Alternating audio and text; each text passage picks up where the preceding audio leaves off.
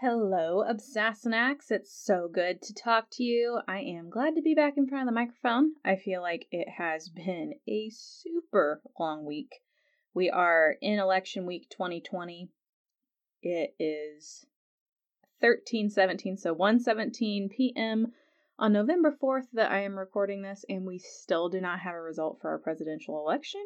So, we're hanging in there, right? Let's talk about a little bit of Outlander to get us through until we get some sort of news. But before we get into this week's episode 211, Vengeance is Mine, I want to take a moment to remind you that you can find the Sassenach Files on all sorts of platforms, including iTunes, CastBox, Spotify, Google Podcasts, and Amazon Music. Also, if you haven't had a chance, make sure to head over to the Sassenach Files blog. We are going strong on our book club. I am getting ready to release part 3 this week. It is going to be the first half of On the Road, that section. Lots of good stuff in there. We've got the wedding night, all kinds of goodies that I enjoyed talking about and rereading again for the first time in over a year. So I was really just enjoying this time actually in Droughtlander to get some stuff accomplished, and I feel like I'm making some headway. In other news, I also got my American edition of Clanlands yesterday, and I am so stoked to dip into that. I've already heard some feedback from some of my friends, and they are loving it. They said it's hilarious, so I am really looking forward to getting into it. Also, I want to take a moment to ask you guys to please, if you like what you are listening to with the Sassenach Files, please take just a little bit of time to leave a rating and review on your favorite listening platform to let others know what you think of the Sassenach Files. And with all of that out of the way, let's talk about Season 2, Episode 11, Vengeance is Mine. And let me just say that this episode kind of sneaks up on me.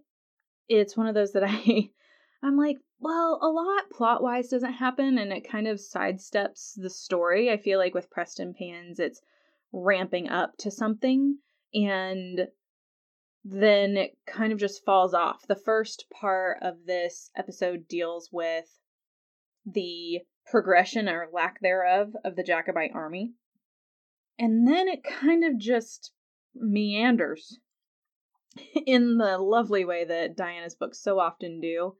And you're like, okay, what is the point of this? And then it all comes full circle and you're like, ooh. And I find that so fitting because Diana Gabaldon wrote this episode. It is the first episode she wrote for the screen. The second one is Journey Cake from season 5, which was also a really great episode. But I always enjoy Diana's take on the television show because for us book readers, it's a wonderful blend of the characters that we know and love from the books versus the characters that we know and love from the show. You can see her bringing in all of these little tidbits that aren't necessarily picked up on by the writers. It's so hard to explain, but it's just like Diana understands these people that are cohabitating in her head, and she can blend them really well with the characters that Sam Heughan and Katrina Balfe and Duncan Lacroix have all created in the show universe. So it's always really interesting to see Diana's take on how she's going to write an episode for television. So for that reason alone, I really enjoy this episode. She has such a talent with how she writes. She's a funny person by nature, and she's one of those people that can actually write humor really, really well. And I think that that's evident in this episode. It's really stands out to me as an episode that she wrote just for the sheer amount of times that I laughed in this episode. Really, the only other writer in the universe of Outlander that does that for me is Ira Stephen Bear.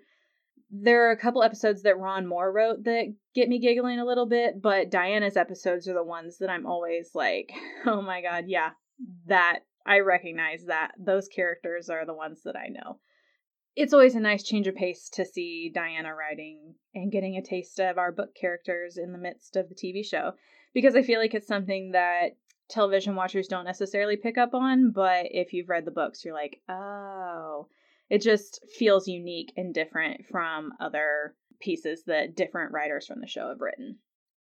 So let's get into the plot a little bit of this episode. It's been a few months since Prestonpans, and the Jacobite army has progressed farther south into England. They are currently encamped in northern England when this episode picks up. They've kind of hit a lull. They're not really sure what to do, and shock of all shocks, there is disagreement in the ranks of the Jacobite army on what the next step should be.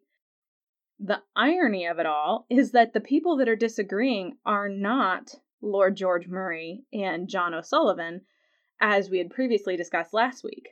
In fact, Lord George and John O'Sullivan are actually in agreement that the army should withdraw from England and go back across the border. And this is for a couple reasons. Primarily because the English army at this point numbers around 30,000. England has pulled their forces from France and kind of the scattered areas that all of these smaller British armies have been. They've brought their forces back home and they're ready to deal with the Scottish problem.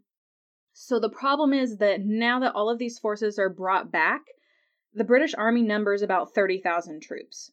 In Prestonpans, it was a much smaller amount of troops, and Charlie and the Jacobites were able to catch Cope off guard with their night maneuvers. So now the Jacobites are faced with the problem of being in England. They haven't gained the support that they had hoped for. So that is also a massive issue. The Southern Scots and the Northern English have not risen to the call, so to speak. We're looking at a difference of about 25,000 men. That's how small the Jacobite army is compared to the British. They only have 5,000 in their army. As any good leader would, he's like, look, if we run into this army, we're not winning and it's going to ruin us. So this is kind of what Murray and O'Sullivan are trying to convince of Charlie. And Charlie is not having any of it. He's like, this is intolerable, and I would rather be run through with a British bayonet and be buried in an unmarked grave than turn back after we've come this far. Because Charlie's goal was to march to London and take the city of London, even if they couldn't hold it. And Jamie's on board with this. He is the only person that comes to the support of Charlie, which to Charlie comes across as James being a good friend.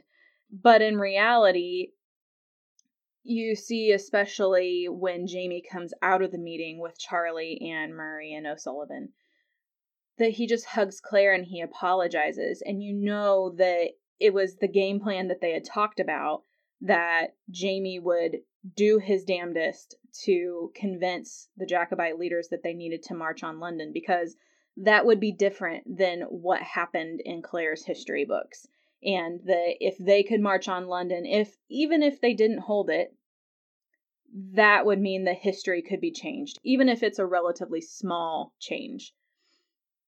So Jamie's just really torn up about it. He's done literally everything he can think to do at this point, and it is not enough. He has to break the news to his men that he's going home, and he tries to put a smile on their face and say, don't worry, I'll see you safe home to Lollybrook. We'll be home for winter, and we'll be back at it in the spring. And then he turns to Claire and he says, and I'll see you safe no matter what, Sassenach. And this kind of goes into this chain of scenes with Jamie, where you see him reconciling himself to something. And if you don't know what you're looking at, it may be hard to place what's going through his head. But there are certain versions of the scene where he's praying over Claire while she's sleeping, where it translates the Gaelic for you. The Netflix version is not one of those. I think the Stars version might be one that translates. But essentially what he's saying, he's asking God to look over Claire and protect her and the child that she may one day bear, and keep her safe this day and every day. And I really loved this tender little scene between Jamie and Claire. Claire rolls over and she's like, "What were you saying?" And he says, "Nothing," being shy, not wanting to be cheesy about it. And then he just says to her, "There's not much I can say waking that won't sound daft or foolish, but I can say things while you sleep, and your dreams will ken the truth of them."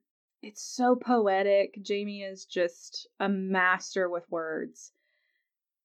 And really all he's saying is that my hopes and dreams for what we would have, I don't need to voice them to you. Like, you don't need to hear them as long as you feel them and realize them deep down that that's how I feel. Like, that's what's important. And as Jamie is holding Claire while they sleep, he's really reconciling himself to the fact that he may have to make a tough choice here. We talked about it in Paris. He said the reason that he let Blackjack live is because he wanted Claire to have a place to go if something happened to him. And he made her promise that she would go.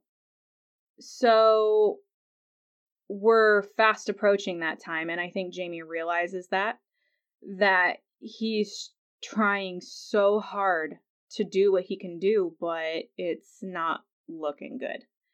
And so I think this is really the start of that preparation. He's had some time to think for the first time up until this point. From the time they've got back to Paris until now, really, it's just been go, go, go. He hasn't had any time to digest or really think about his next move. It's all been a very reactive experience. It's very sad in a lot of ways to see him internally processing it, and it's something that's so subtle. Sam Heughan does a fantastic job. He's the king of facial expressions. In the earlier seasons, voiceover is very heavy in this series because it's a first-person series. You're meant to be in the characters' heads. But the beauty of having such wonderful actors is that you don't always need the voiceover. Sometimes their face is enough.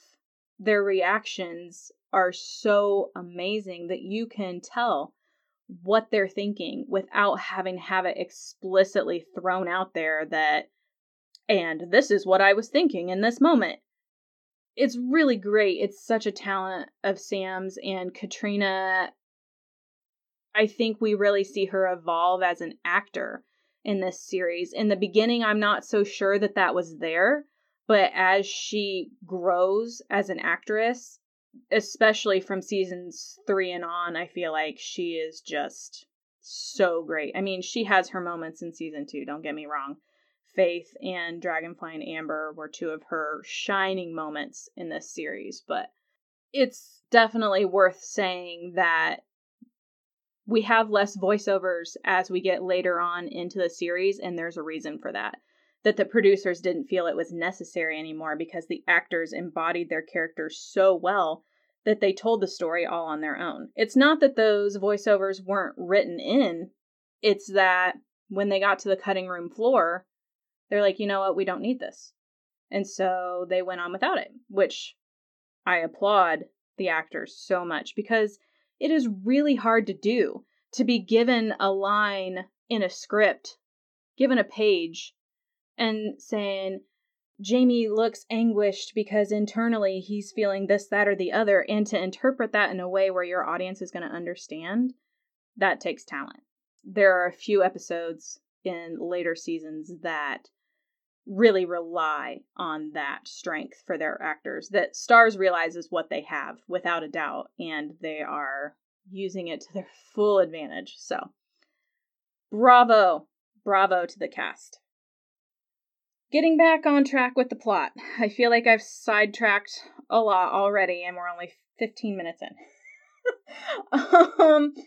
Murray spirits Charlie away, as Dougal put it, and orders Jamie and Dougal and Claire north to Inverness to secure winter provisions for the Jacobite army. And Claire's like, with what money? And they're like, well, O'Sullivan says that of course the prince's supporters will provide on credit, blah, blah, blah. And Claire's like, oh, of course.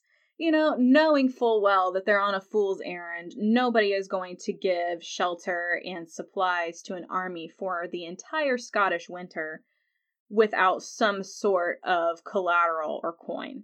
It's just a fool's errand. Scotland is a poor country anyway, and yes, the Highland hospitality is alive and well, but Highland hospitality for a man and his wife is a lot different than Highland hospitality for 5,000 men. So, yeah, Jamie, Claire, Dougal, they are all perfectly aware that they are being exiled, as Dougal put it. Murray and O'Sullivan know that Jamie has way too much sway over Charlie, and they want to get Jamie and Charlie as far away from each other as possible. So off to Inverness we go. And man, if this isn't a shit fest. They get ambushed by the Redcoats, and Rupert is gravely injured. He ends up surviving, but he takes a musket ball to the eye. Ugh. And it's like Claire said, you're lucky this didn't penetrate your brain. I don't know how it didn't, to be honest. I mean, I know that musket balls don't have as much firepower as a modern day rifle, but I mean, it was still a gun, and it still shot a big piece of lead into a person. It makes me cringe. And when she was digging that musket ball out of him, ugh. And it made me think, it's been a while since I have read Dragonfly and Amber, so this may be wrong. But I believe that Rupert actually died from his wounds in the book. I seem to remember a mercy killing by Dougal, and I'm pretty sure that it was Rupert that he killed. But to give you a little context, in the book, this whole church situation, taking sanctuary, happened after the first Battle of Falkirk, and Jamie comes looking for Claire. She's hiding with a bunch of other men in the church, and they end up getting cornered by some redcoats. Similar situation, not entirely the same, and to put you into context of what time of year it is and when it is, it's around the first Battle of Falkirk. There are a couple of really great things about this scene in the church.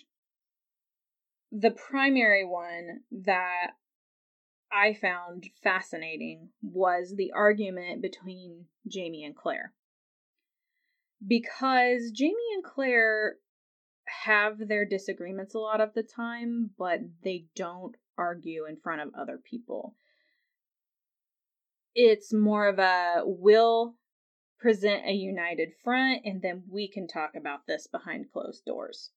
However, not a lot of closed doors to have arguments behind in the middle of an 18th century stone church with a thatched roof. It's just the way it is. So, Jamie, Lord help us, is convinced that the only way out of this is to give himself up. And I was just thinking to myself, guys, I feel like we've been here before. I'm getting a huge sense of deja vu right now.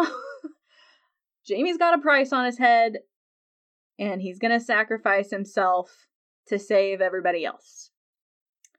Wentworth Prison, anybody? Ringing a bell? And I love how Dougal says, oh, stop being a bloody hero. I think that's the one and only thing I will ever agree with Dougal Mackenzie on. And Claire said, wait, there's gotta be another way. And then she just starts screaming for help. And he's like, what the hell are you doing? And she's like, I'm an Englishwoman. They won't fire the place when I'm inside. Which makes a lot of sense. They're not going to kill an innocent British citizen to smoke out a bunch of Scots. It's just not going to happen. Especially a woman. She says, they'll take me and let you guys go in peace. Use me to bargain with. And he said, I am not doing this, Claire. Like, it is not happening. I'm not giving you up. And everybody else at this point, Dougal, Myrta, Rupert, they're all like, you know what, this is actually a valid plan. Because otherwise, we're not getting out of here. We can't fight, which is Dougal's option. He's like, you're not surrendering. Either we're fighting our way out of this, or Claire is giving herself up. But you're not giving yourself up, Jamie. Because he said, it's a choice between the hangsman or the headsman this time. There is no walking away from this if you give it up. Because he's read Jamie at this point. He's a known Jacobite, a very trusted and close person to Prince Charlie. He's got a pretty nice price on his head. It's not 10 pounds sterling like it was way back when. You know, Jamie being stubborn, he keeps on refusing. He's like, I'm not giving you up. And Claire turns to him and says, yes, you will, you stubborn Scot. And then she says something so fascinating. She says, am I not Lady Brockturach? Are these men not my responsibility too? He kind of just takes a step back, and you see it hit him that she takes her responsibility as seriously as he takes his.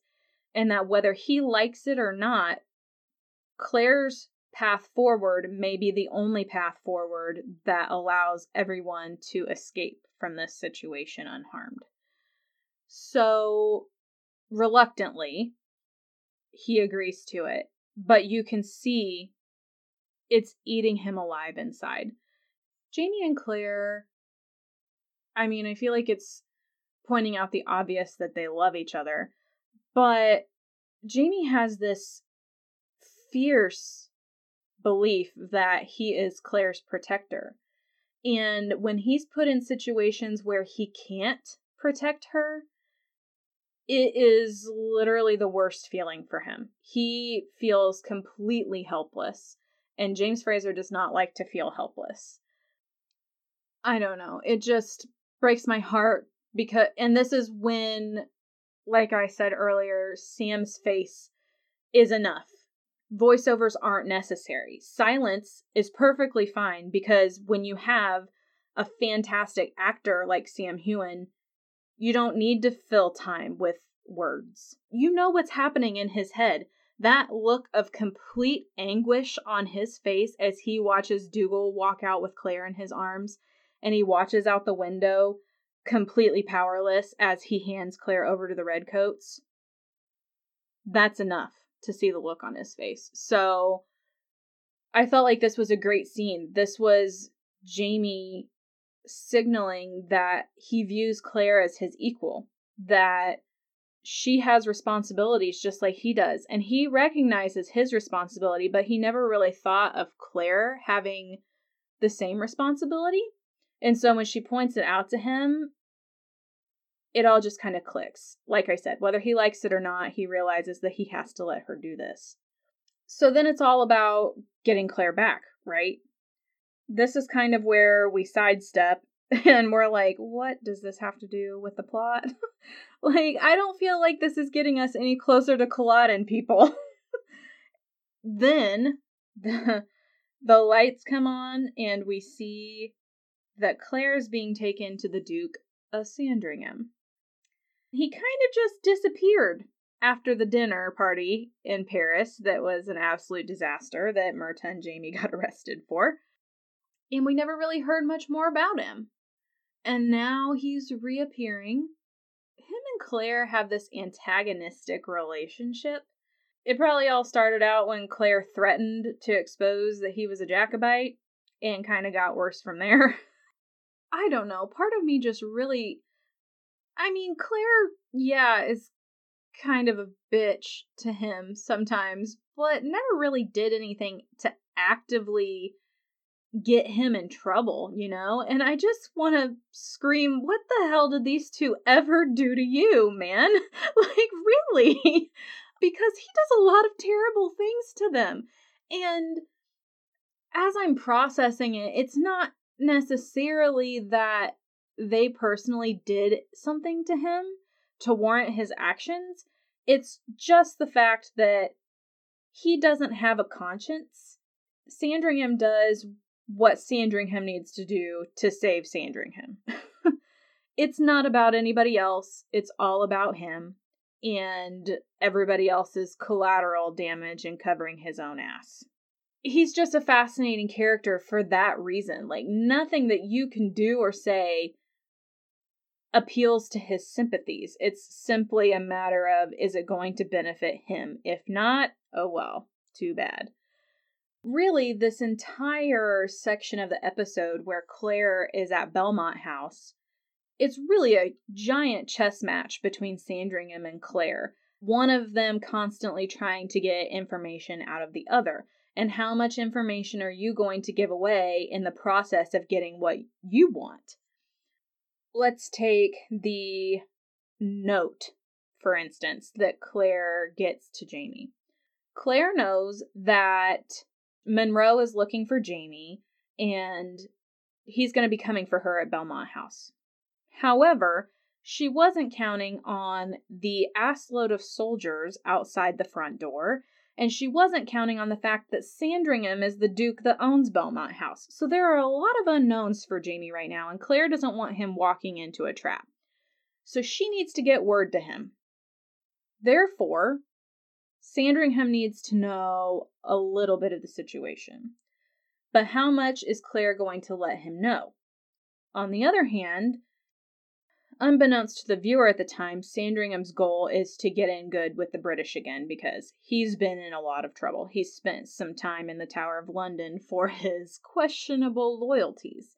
And so, at the moment, he's doing whatever he can to get back in the king's good graces. So he's plying Claire for information, saying, "Oh, well, I want to go with you. You must have known I'm always a Jacobite. I'm on your side, so you guys can just take me with you, and everything will be okay."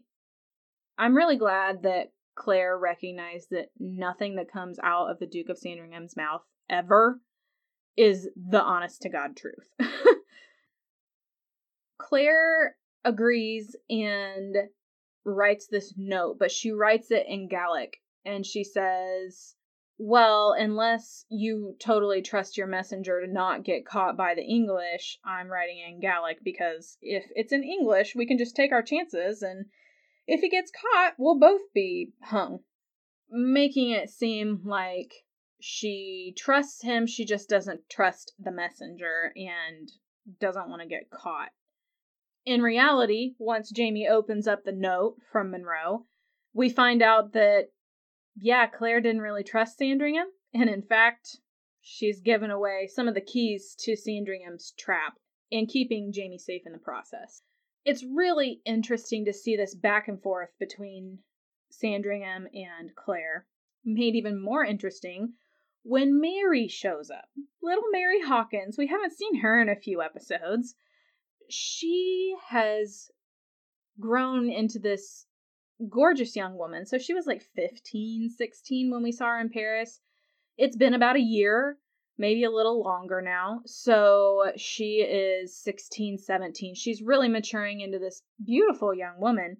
And we find out that the men in her life are at it again, trying to match her with this wealthy merchant who, shock, shock, happens to be a loyalist. And Sandringham is Mary's godfather. Like, all of these things are dominoing into place. And a lot of things are making sense now, especially for Claire as she's piecing it all together.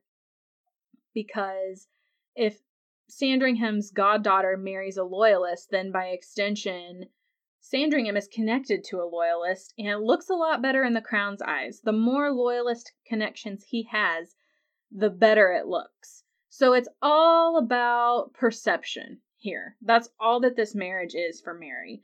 And unbeknownst to us, while we're watching this episode, Mary has her own reasons for not wanting this marriage to go through. Yet another useful little nugget that is kind of thrown our way in this episode. But above all, the most interesting thing, and the biggest closer for this episode, is that we find out Sandringham is the one responsible for the attack on Mary and Claire in Paris that resulted in Mary's rape. I'll be the first to admit, when I first watched this episode, I was flabbergasted. Like, I just assumed that it was straight up the Comte, and that was that. I didn't really think about anybody else being involved. And yes, directly speaking, it is the Comte that was responsible for it, but Sandringham agreed to it and enabled it. It was his men that did the dirty work.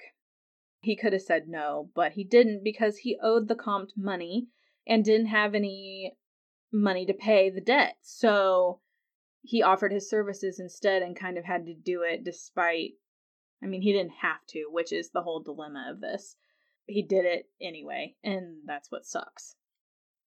Yeah, this guy Danton, Claire recognizes the port wine stain on his hand and is like, when did you hire this guy? Putting the pieces together. And I almost feel like I would have kept my mouth shut if I was Claire, because Sandringham seems to be working with her at this point, and it really isn't necessary for Sandringham to know that Claire is aware of the situation and that his servant raped Mary.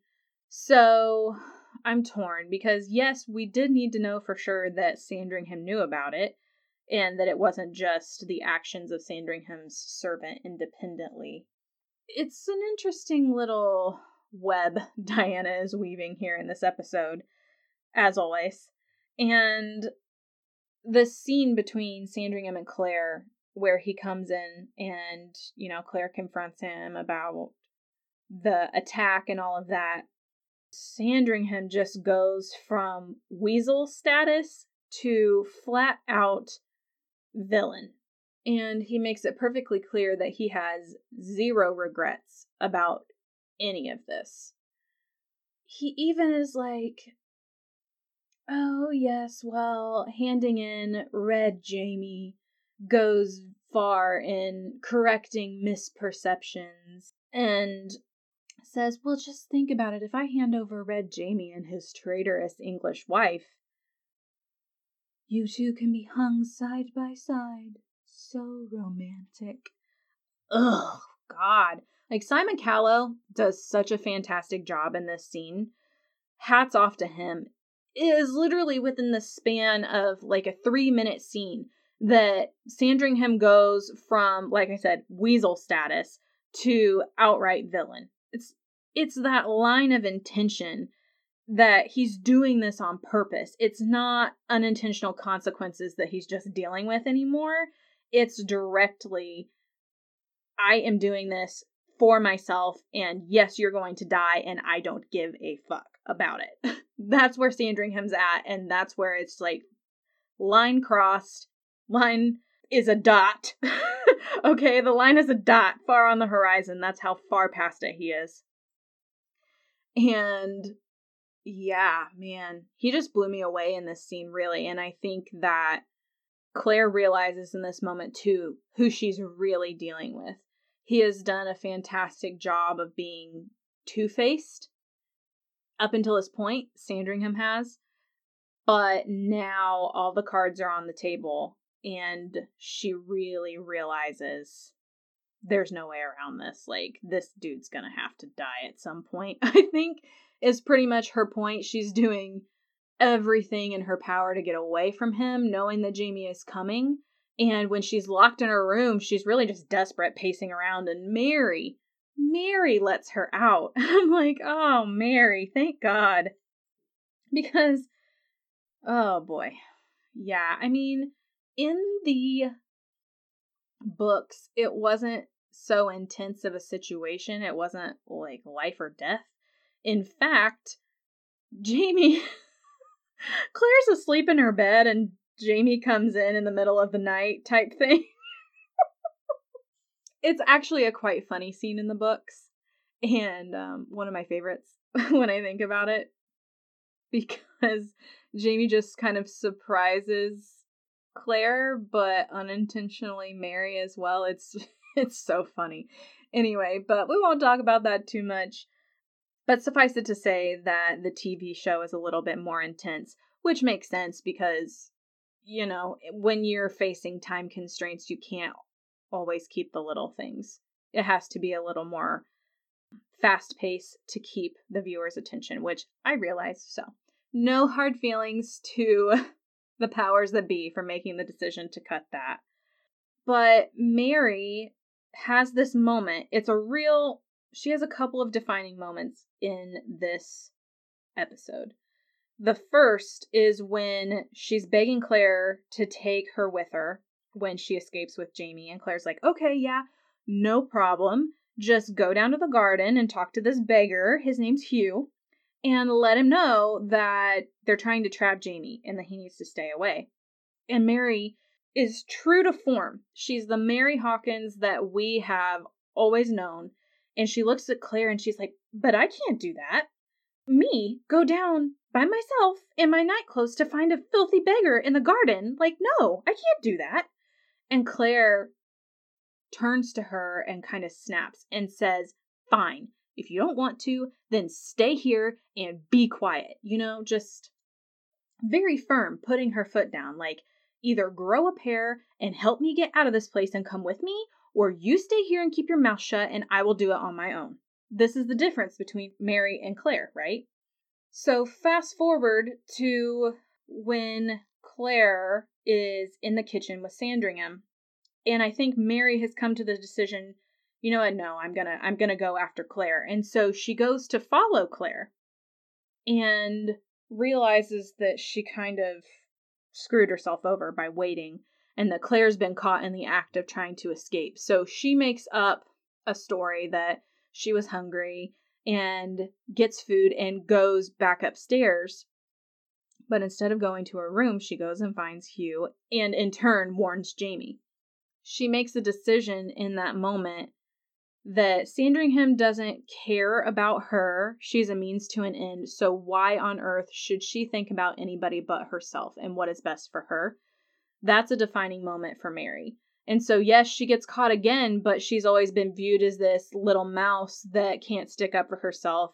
So Sandringham doesn't even think about Mary being the go-between. He just assumes she's being mousy little Mary and go to bed. But in reality, it is because of Mary that Jamie and Myrta find her and Claire so quickly and they get out unscathed. This whole final scene is really just phenomenal, but I'll break it down. So Claire gets free from Danton and Jamie takes his opportunity and Claire says, this is the man that attacked us in Paris. And you can just see Mary's face freeze. She's torn between being terrified and being angry. Jamie's going to beat the hell out of this guy. He's been waiting for months to get his hands on this guy. And with all the shit that Jamie has dealt with in the past few months or year, I think he's earned the right to take out his anger and frustration on somebody's face, let alone a rapist. So he's like ready to pummel this guy into the stone flagging. And then Danton says, I was only following orders. It was Sandringham that ordered me to do it. And Jamie is on the warpath now. And he gets Sandringham in a chokehold. And Sandringham, being the coward that he is, he's like, it wasn't me, it was the Comte. You know me, Jamie. I don't do these types of things, blah, blah, blah.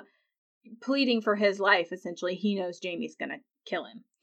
And I missed it the first couple of times that I watched this episode, but Jamie glances up over Sandringham's head.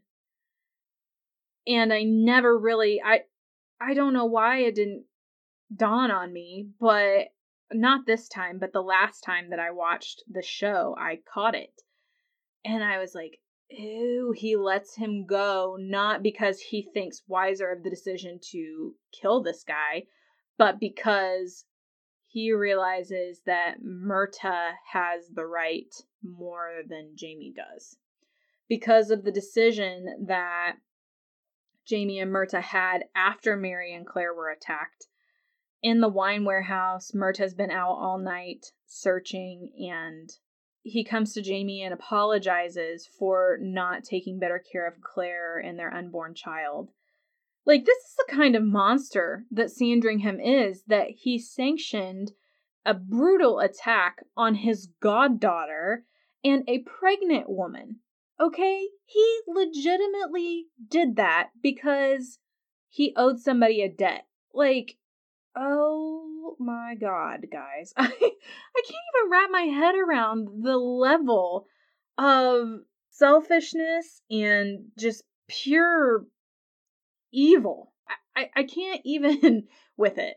And so Jamie leaves Myrta to it because he knows that if Myrta's to fulfill his promise, he's going to have to kill this guy.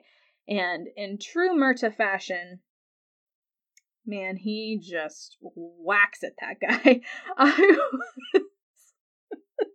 I was watching this with my mom the first time that she watched it, and she was like, oh my God, she did not see this coming at all. So it was really funny to watch it with her. Going back to kind of the foreshadowing, I think I mentioned it when we talked about the episode La Dame Blanche. Perfect foreshadowing, okay? Perfect. Because after Mary and Claire were attacked, and Claire was getting ready for the dinner party, and Jamie's like, we can cancel.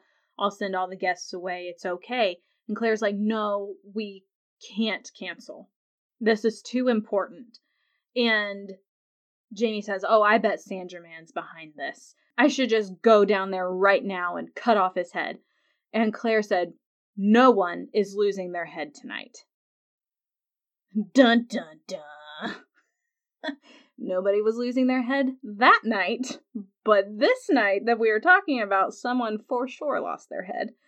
And the epic part of all of that isn't necessarily that Sandringham got his, because he certainly did, and I was so glad. Like, yeah, it was gruesome, but man, if anybody deserved to get his head chopped off, it was that guy.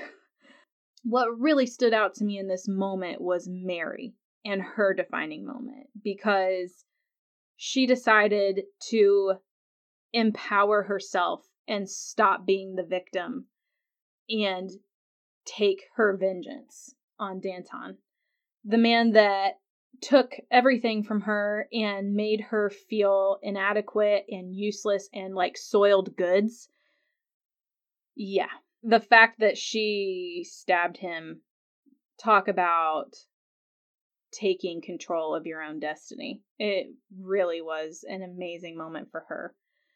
So, with all of this episode, we closed a lot of open doors. We have answers to things that happened 6 episodes ago, which was really good. It doesn't necessarily have anything to do on the greater bearing of the plot of this show, but it tied up a lot of loose ends. Talking about foreshadowing, if you will remember all the way back to the very first episode of Outlander, Sassenach, one of the things that you hear kind of going on in the background when the Reverend and Frank are talking while Mrs. Graham is reading Claire's palm is how Sandringham might have been a patron of Black Jack Randall. And you hear the Reverend say, I believe you're right. And then, the Duke of Sandringham died under very suspicious circumstances towards the end of blah, blah, blah. And it kind of fades off. So we knew, like, if you think about it and have that in your mind, you know that something is going to happen to Sandringham. But it's great that Claire and Jamie were right there in the thick of it, and that they were the cause of this suspicious death was just really the icing on the cake, the cherry on top. And I really applaud the artistry and the craft, because holy smokes. Like, I think the foreshadowing is my favorite part as far as like literary or storytelling devices in this series, because seeds are planted so far in advance, you don't see it coming at all when it actually happens. Like, we're talking books or seasons later that some of this stuff is finally coming to fruition.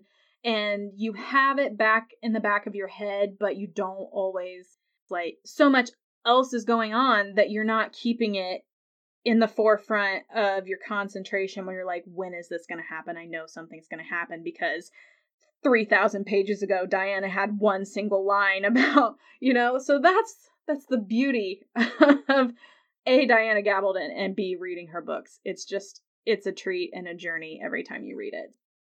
Make sure to join me for my Outlander book club where we can talk about it a little bit more. So with a nice little bow wrapped up on the Paris story, finally, we have answers and we're moving forward to the Hail Mary next week, episode 212. We are getting closer and closer on a doomed march towards Culloden, and next week is when we really start to feel the pressure. So I am anxious to talk about that with you guys. I almost forgot performance of the episode and quote of the episode, so I'm tacking them on here at the end, but my performance of the episode actually goes to Duncan Lacroix. He did such a great job, and there's something about the way that he does Myrta as an actor that really lends itself to how Diana writes. I feel like he shined in this episode, and yeah, there was just something about the delivery of those one-liners. He had a couple of them, and oh my god, he's just so great. Particularly whenever him and Jamie were having their conversation, they're trying to translate what Claire wrote in Gaelic, and then he's like, it's all back to front, and Jamie's like, I'll give her lessons later. And then as Jamie's walking away, he says, she even misspelled help. And it always makes me laugh. So I really just felt like Duncan did a fantastic job in this episode and made me laugh, and it was just really great. As for the quote of the episode, it is another Duncan Lacroix moment. It says, tell me, does it ever occur to you that taking Claire to wife might not have been the wisest thing you ever did? It's so true, and I know I mentioned it before, but Sam Heughan has even said it in interviews. Like, he really thinks it was probably the most disastrous thing that could have happened in Jamie's life. Like, Claire literally just came in and took everything and turned it upside down, but I loved Jamie's reply, and he said, no, it doesn't ever occur to me. Like, I love my wife, and I don't care if she has turned everything upside down. I love her anyway, and let's go save her. So, that was my quote of the episode. Of course, my honorable mention was, again, all the one-liners. I mean, pretty much anything that made you giggle was a quote of the episode for me. But when Ross is letting Jamie and Dougal and all of them into the church, and they're like supporting Rupert as they walk through the door, and he's like, what happened to him? And Rupert says, I decided to take a closer look at a musket ball.